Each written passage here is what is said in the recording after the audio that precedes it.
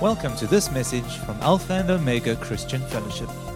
Our vision is to extend and establish the influence of the Kingdom of God by equipping the saints for the work of ministry. We hope that you will be blessed and encouraged by what we have to share. Today what I'd like to do, I want to talk to you, not so much have a preach or a proclamation kind of message, but I have a message that I'm hoping will stir your heart a little bit to evaluate your evaluation of God's love for you, your place in His heart, all those kinds of things. A little while ago we were talking about faith, and we've spoken about faith. And what is the foundation of faith? Where does faith come from? All these kinds of things. And we know, Romans 10:17, faith comes by hearing. We talk a lot about faith in this house. But I think the last series I did on the subject, it really touched my heart because it wasn't so much about the mechanics of faith, but it was about the personal relationship behind our faith. Without the personal relationship, faith means nothing. It's just hot air, it's presumption, because it finds its life in our relationship with God through Jesus Christ. And I want to talk to you a little bit this morning about God's heart towards us. What is it that gives life and expression to our faith? What is it that makes our faith come alive? As I've said, we know where faith comes from. It's by hearing, and hearing by the Word of God, Romans 10:17. We know that we express it by believing it in our hearts and confessing it with our mouths, Romans 10:10. We know that faith is the substance of things hoped for, that it is the evidence of things not seen, Hebrews 11:1. We know that faith without works or accompanying actions is dead, James 2:20. We know that faith is a gift from God. We are saved by grace through faith, and the faith not of ourselves, it is the gift from God. But I really believe that a revelation of God's heart towards us is what gives a meaningful context in which our faith can function. Our faith is like a seed that needs to be planted somewhere. And where you plant is really important. Anybody who understands plants knows you get plants that like the sun, you get plants that like the shade, plants that need lots of water, plants that, etc., etc. Where you plant the seed of your faith is really important. And the garden in which our faith can be fertilized, can grow, can flourish and blossom is in that place of love and intimacy with God the Father. Amen. That is the only context in which faith works. You see, when we even take the promises of God and try to confess them or work them out or make them to happen outside of relationship, we become very frustrated. I don't know about you, but I've tried that. When I first started learning about this thing called faith, they teach you the principles or the lessons of faith and how to make it work, and so you start putting them into place. And look, I got some spiritual bruises on my chin. You can't see them, but there's a lot of scratches here where I fell on my face trying to use my faith because I thought I could apply some mechanical process and get things to work.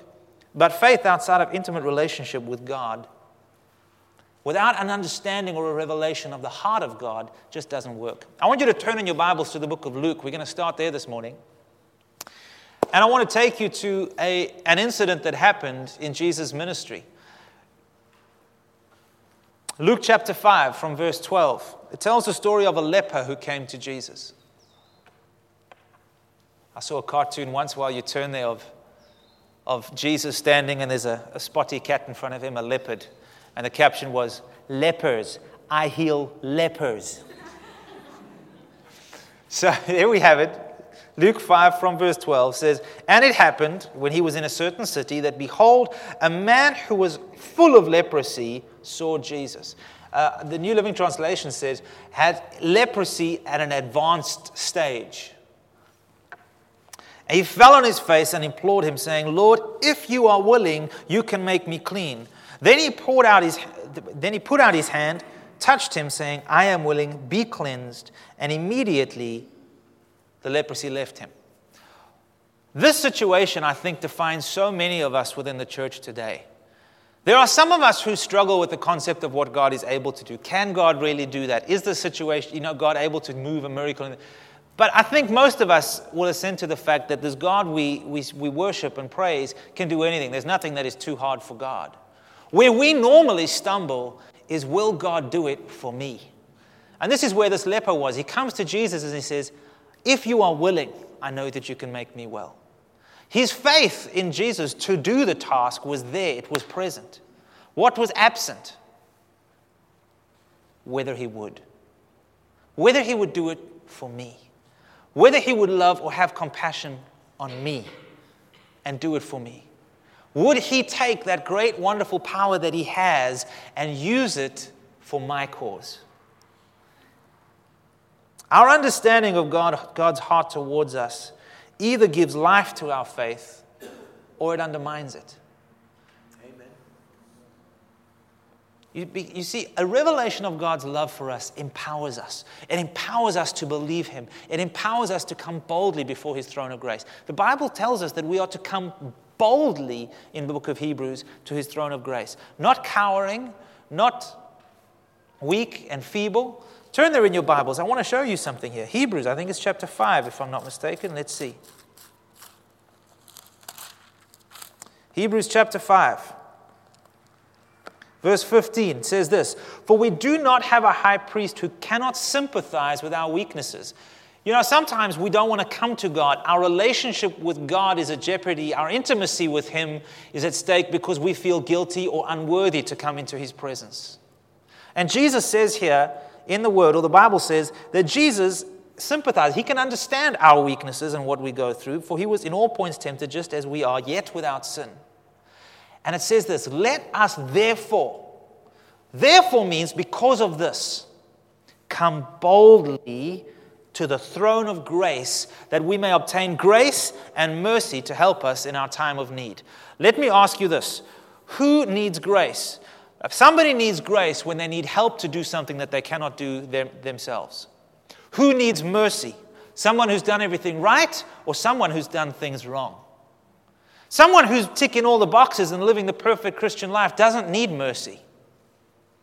But somebody who's faltering in his efforts, somebody who's trying but falling flat, somebody who's feeling unworthy and down about themselves, that is the kind of person Jesus is talking to. And he says, you, that one, I want you to come boldly into my presence, knowing that I have tender mercies to give to you, and that my grace is available to help you out of that place and to help you accomplish that which you cannot do yourself. What is that? The life and likeness of Jesus Christ. It is a beautiful invitation that woos us and draws us in, no matter where our state of heart is, no matter how we're feeling about ourselves. The arms of God are always open wide to us. There is nothing that God is going to look at in you and going to go, oh, no, sort that out and then you come back to me. Never. Because there's no way that we can sort it out. We are helpless to do that. That is why Jesus came. Romans chapter 8 says these things about love and about God's heart toward us. From verse 31 it says, what shall we say about such wonderful things as these? I'm reading from the New Living Translation. If God is for us, who can ever be against us? Folks, I want to tell you today, don't ever doubt this again. If you are a child of God, if Jesus is your Lord and Savior, God is for you. God is on your side. God longs to see you prosper and blessed. God wants to see you overcome. God longs for intimacy and fellowship with you. God longs to see every promise that he has made to you come to fulfillment in your life. Amen. If God is for you, who can be against you? Since he did not spare even his own son, but gave him up for us all, won't he also give us everything else? Won't he also give us all things? The New King James says. Who dares accuse us whom God has chosen for his own? No one, for God himself has given us right standing with himself. What does that mean? Let's pause there for a moment. That is the condition of righteousness. When I am in right, if my father was to loan me money and I had to pay him back, when my debt is finally paid, I am in right standing now. I owe him nothing anymore. And that is what Jesus did for us. He brought us into a place of right standing with God where we now owe Him nothing.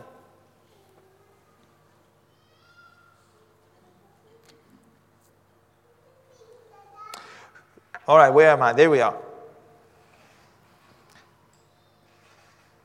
Who then will condemn us? No one. For Christ Jesus died for us and was raised to life for us and is sitting in the place of honor at God's right hand, pleading for us.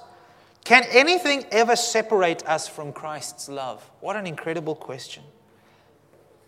Does it mean He no longer loves us if we have trouble or calamity or are persecuted or are hungry or destitute or in danger or threatened with death?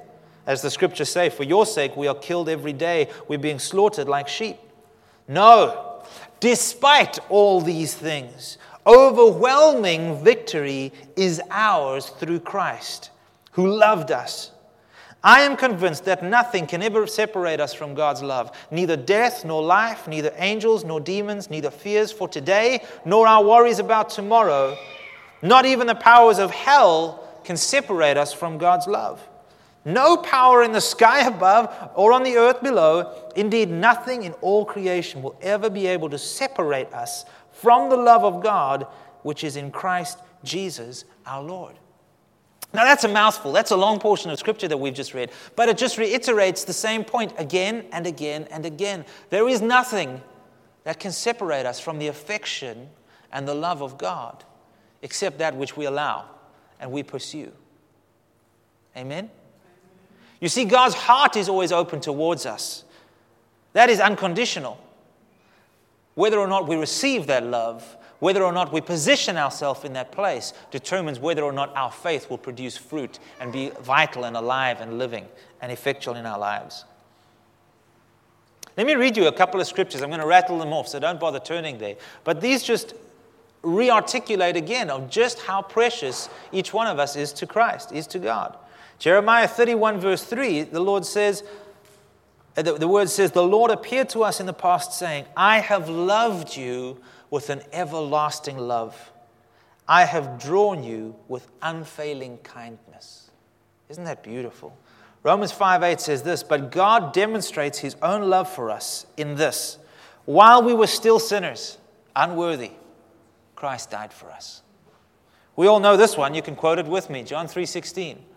For God so loved the world that He gave His only begotten Son, that whosoever believes in Him should not perish, but have everlasting life. For God did not send His Son into the world to condemn the world, but that the world through Him might be saved. 1 John 3 verse 1. See what great love the Father has lavished on us, that we should be called the children of God, and that is what we are. Isn't that incredible? You see, the wonderful thing about the love of God for you and I is it's not just an emotion. It's not just a feeling that God has. God just doesn't just look down at us and go, ah. So often we think that's what love is. No, God did something about it, because love is an action. Love looks like something. And in the case of the scripture we're talking about, God so loved us that He gave His only Son. God is pursuing you. God is pursuing your heart 24/7. Would you turn in your Bibles to the book of Luke? And we're going to go to Luke chapter 15. And we're actually going to work our way through most of this, through a good portion of this chapter today, because there's some things and some contextual things I want to put in place, and I want to talk to you about this a little bit today. Luke chapter 15, we're going to start from verse 1.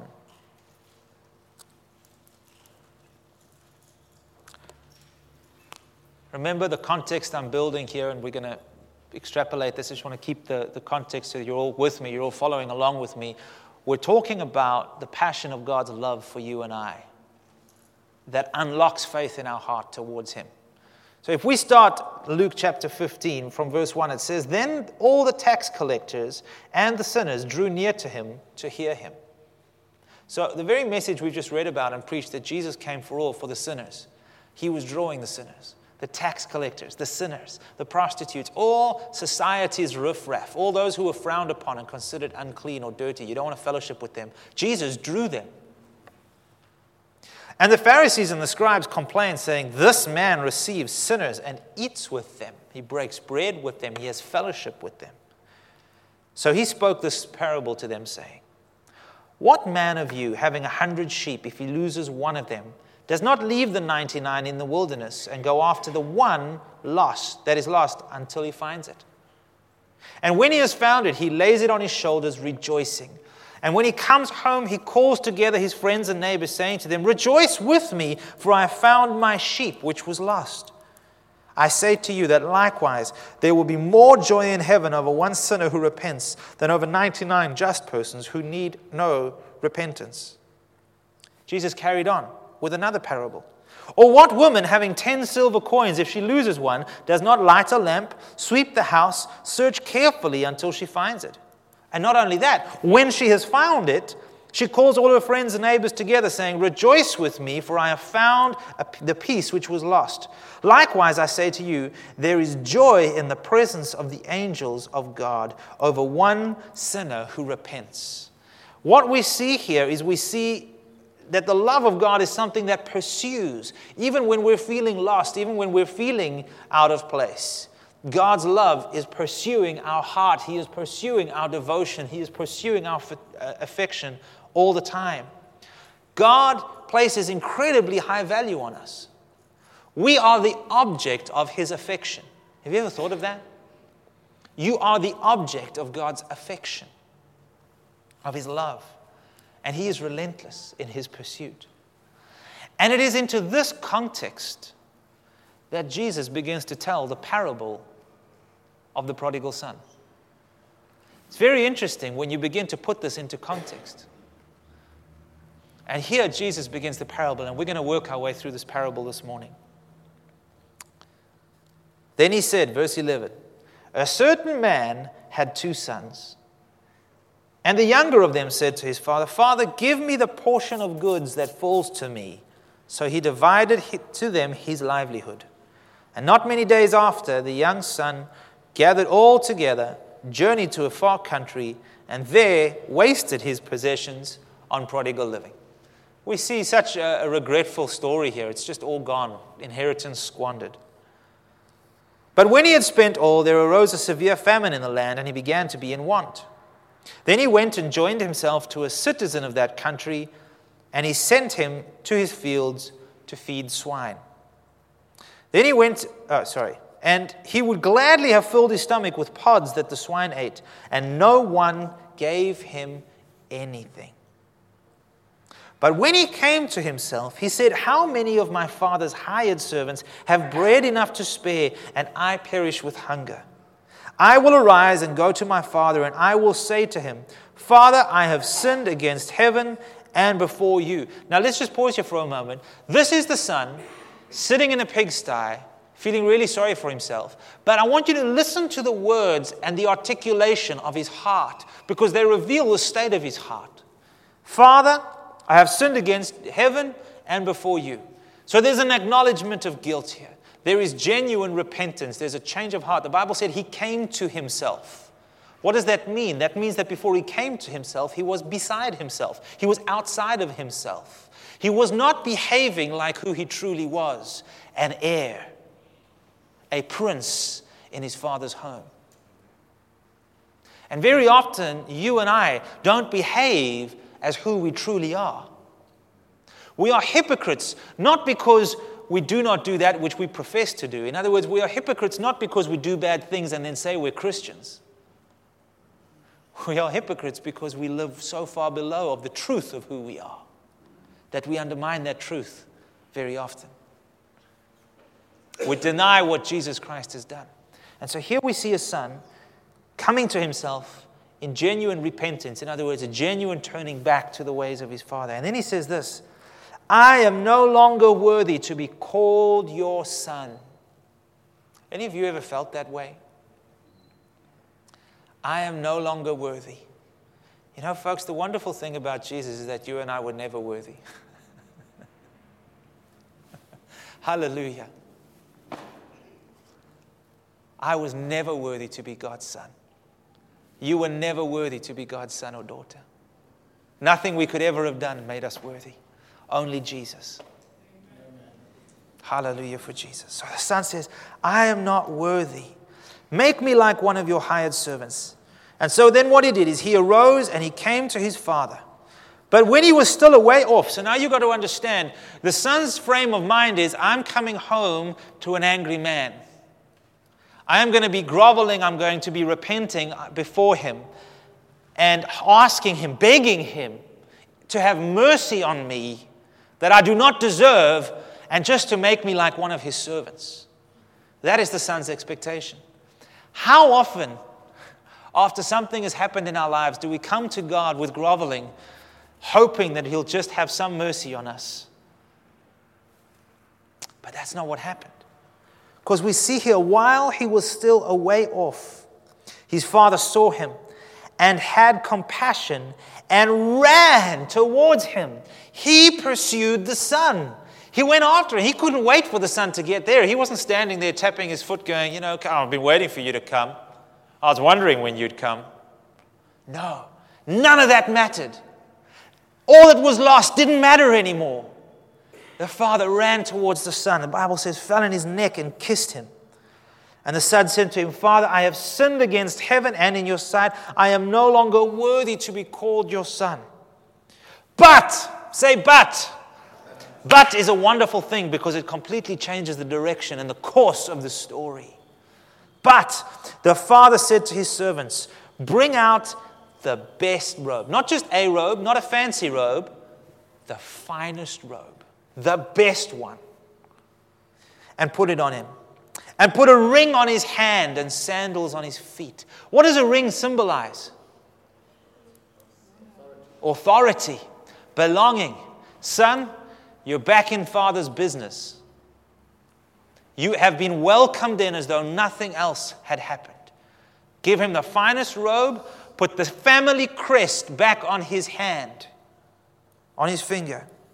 And bring the fatted calf here and kill it. And let us be merry. For this son of mine was lost. He was going his own way. He did what was right in his own sight. I'm paraphrasing here, but you can relate to the story so much better. He went his own way. He followed the world's way. He did what was right in his own sight. But he came to himself. He was dead to me, but he is alive again. Alive to my desire, alive to my love, alive to my affection. He was lost, but now he's found, and we are going to celebrate, and we're going to be merry. Amen. That is God's heart and his attitude every single time we draw near to him. I don't know if there was special feed or a special place, but that fatted calf really intrigues me. He's not just a normal calf. He's not the big calf. He's the fatted one. Go into the field and find the fat one. Bring that one, because we're really going to celebrate. This is not just a normal meal. No. The fatted calf. And so we see a son who felt completely unworthy, and let's be honest, folks, was unworthy. Okay, was his estimation of himself true? Yes. But now let me ask you this. Or let me not even ask you. I'm just going to tell you. Because of Jesus, before Jesus, you and I are unworthy. But yet Jesus, because of Jesus, we have been brought into a place of righteousness, right standing, where I owe God nothing and he owes me nothing. Where we are worthy to receive the love, the mercy, the grace, the forgiveness, and the inheritance that Jesus came to pay for us. We are worthy.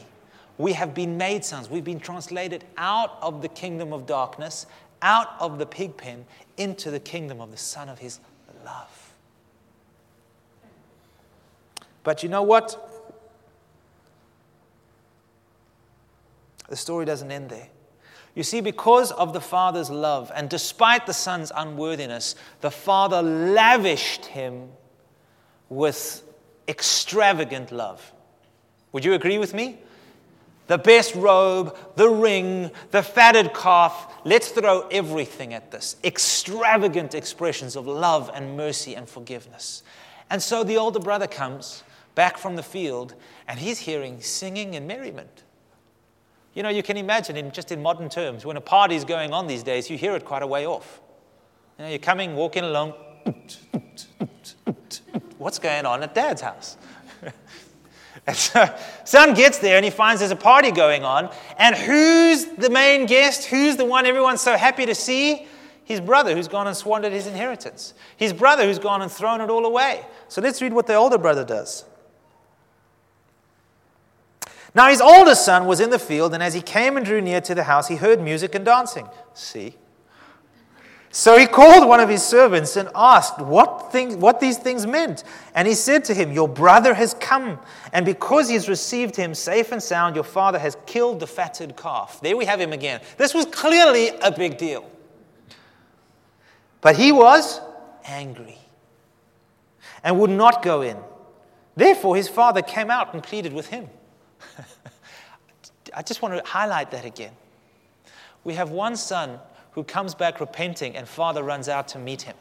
We have another son who's being obstinate and stubborn and is angry. And what does the father do? He just runs out to him again.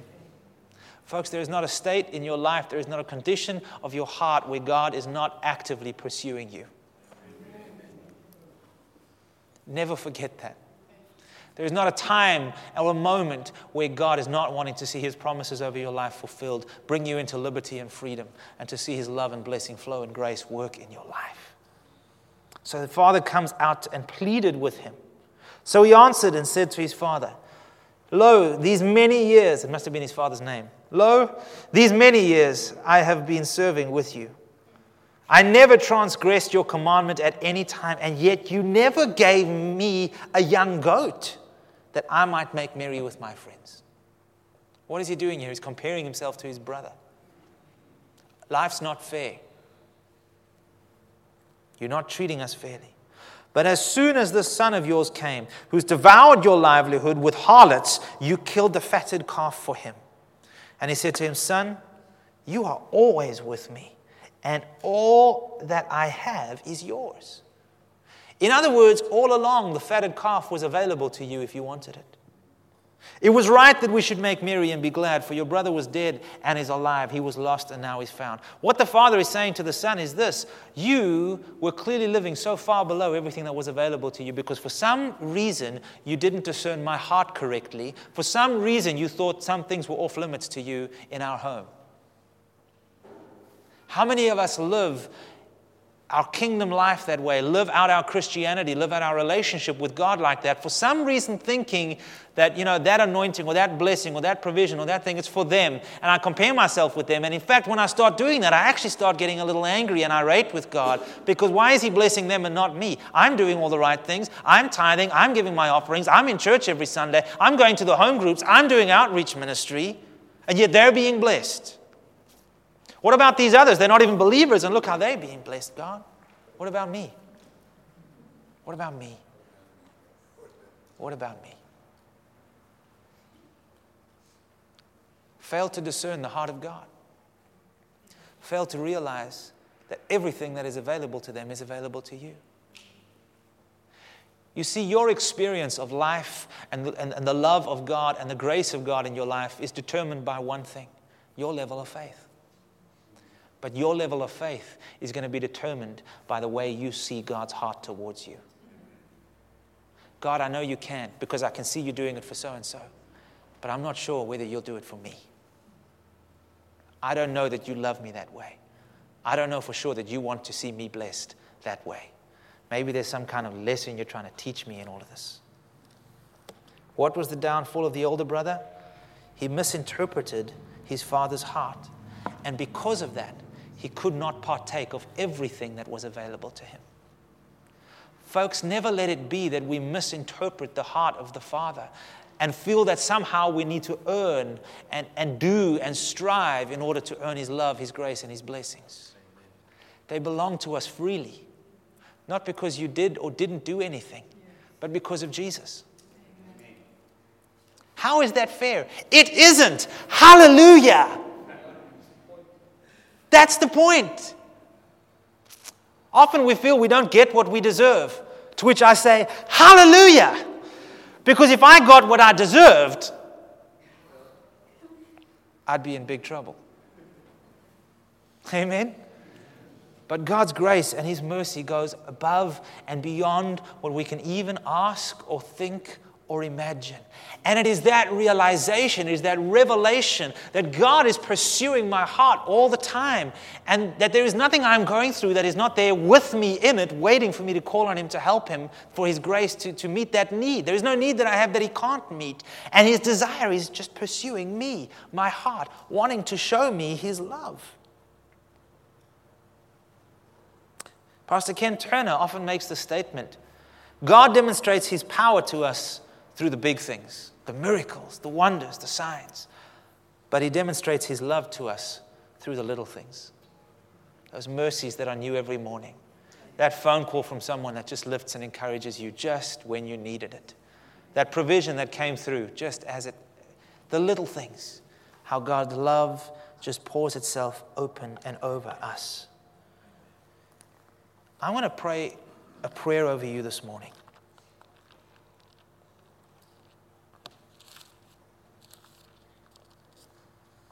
Because I feel led to do so.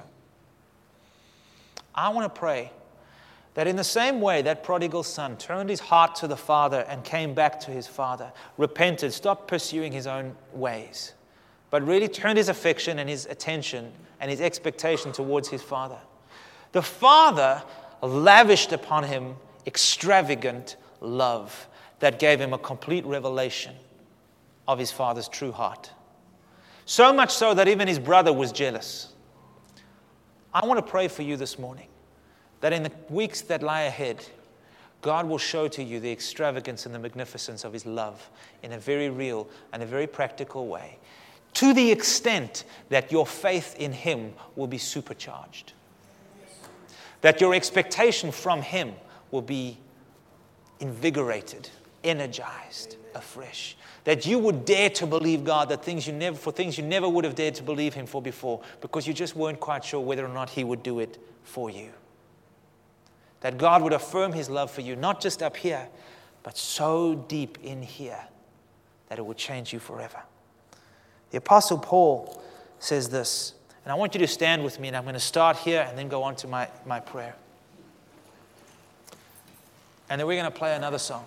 I want to play a song to you just to minister to you this morning. Come to me. Okay? So, Father, I want to thank you. Let's just bow our heads and turn our hearts to the Lord. God, thank you that we can come to your throne this morning boldly for grace and for mercy, not because of what we have done or not done, but because of Jesus. Jesus, we want to thank you for your sacrifice, for your blood that was shed for the remission of our sins, for your body that was broken and beaten, that you purchased our peace, our deliverance, our freedom, and our healing.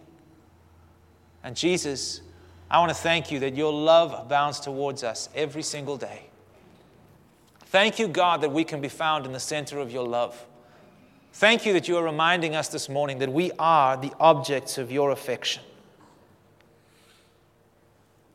I want to thank you, God, this morning for the revelation and the realization that you actively pursue us every single day. And I want to pray the same prayer that the Apostle Paul prayed over the church in Ephesus this morning.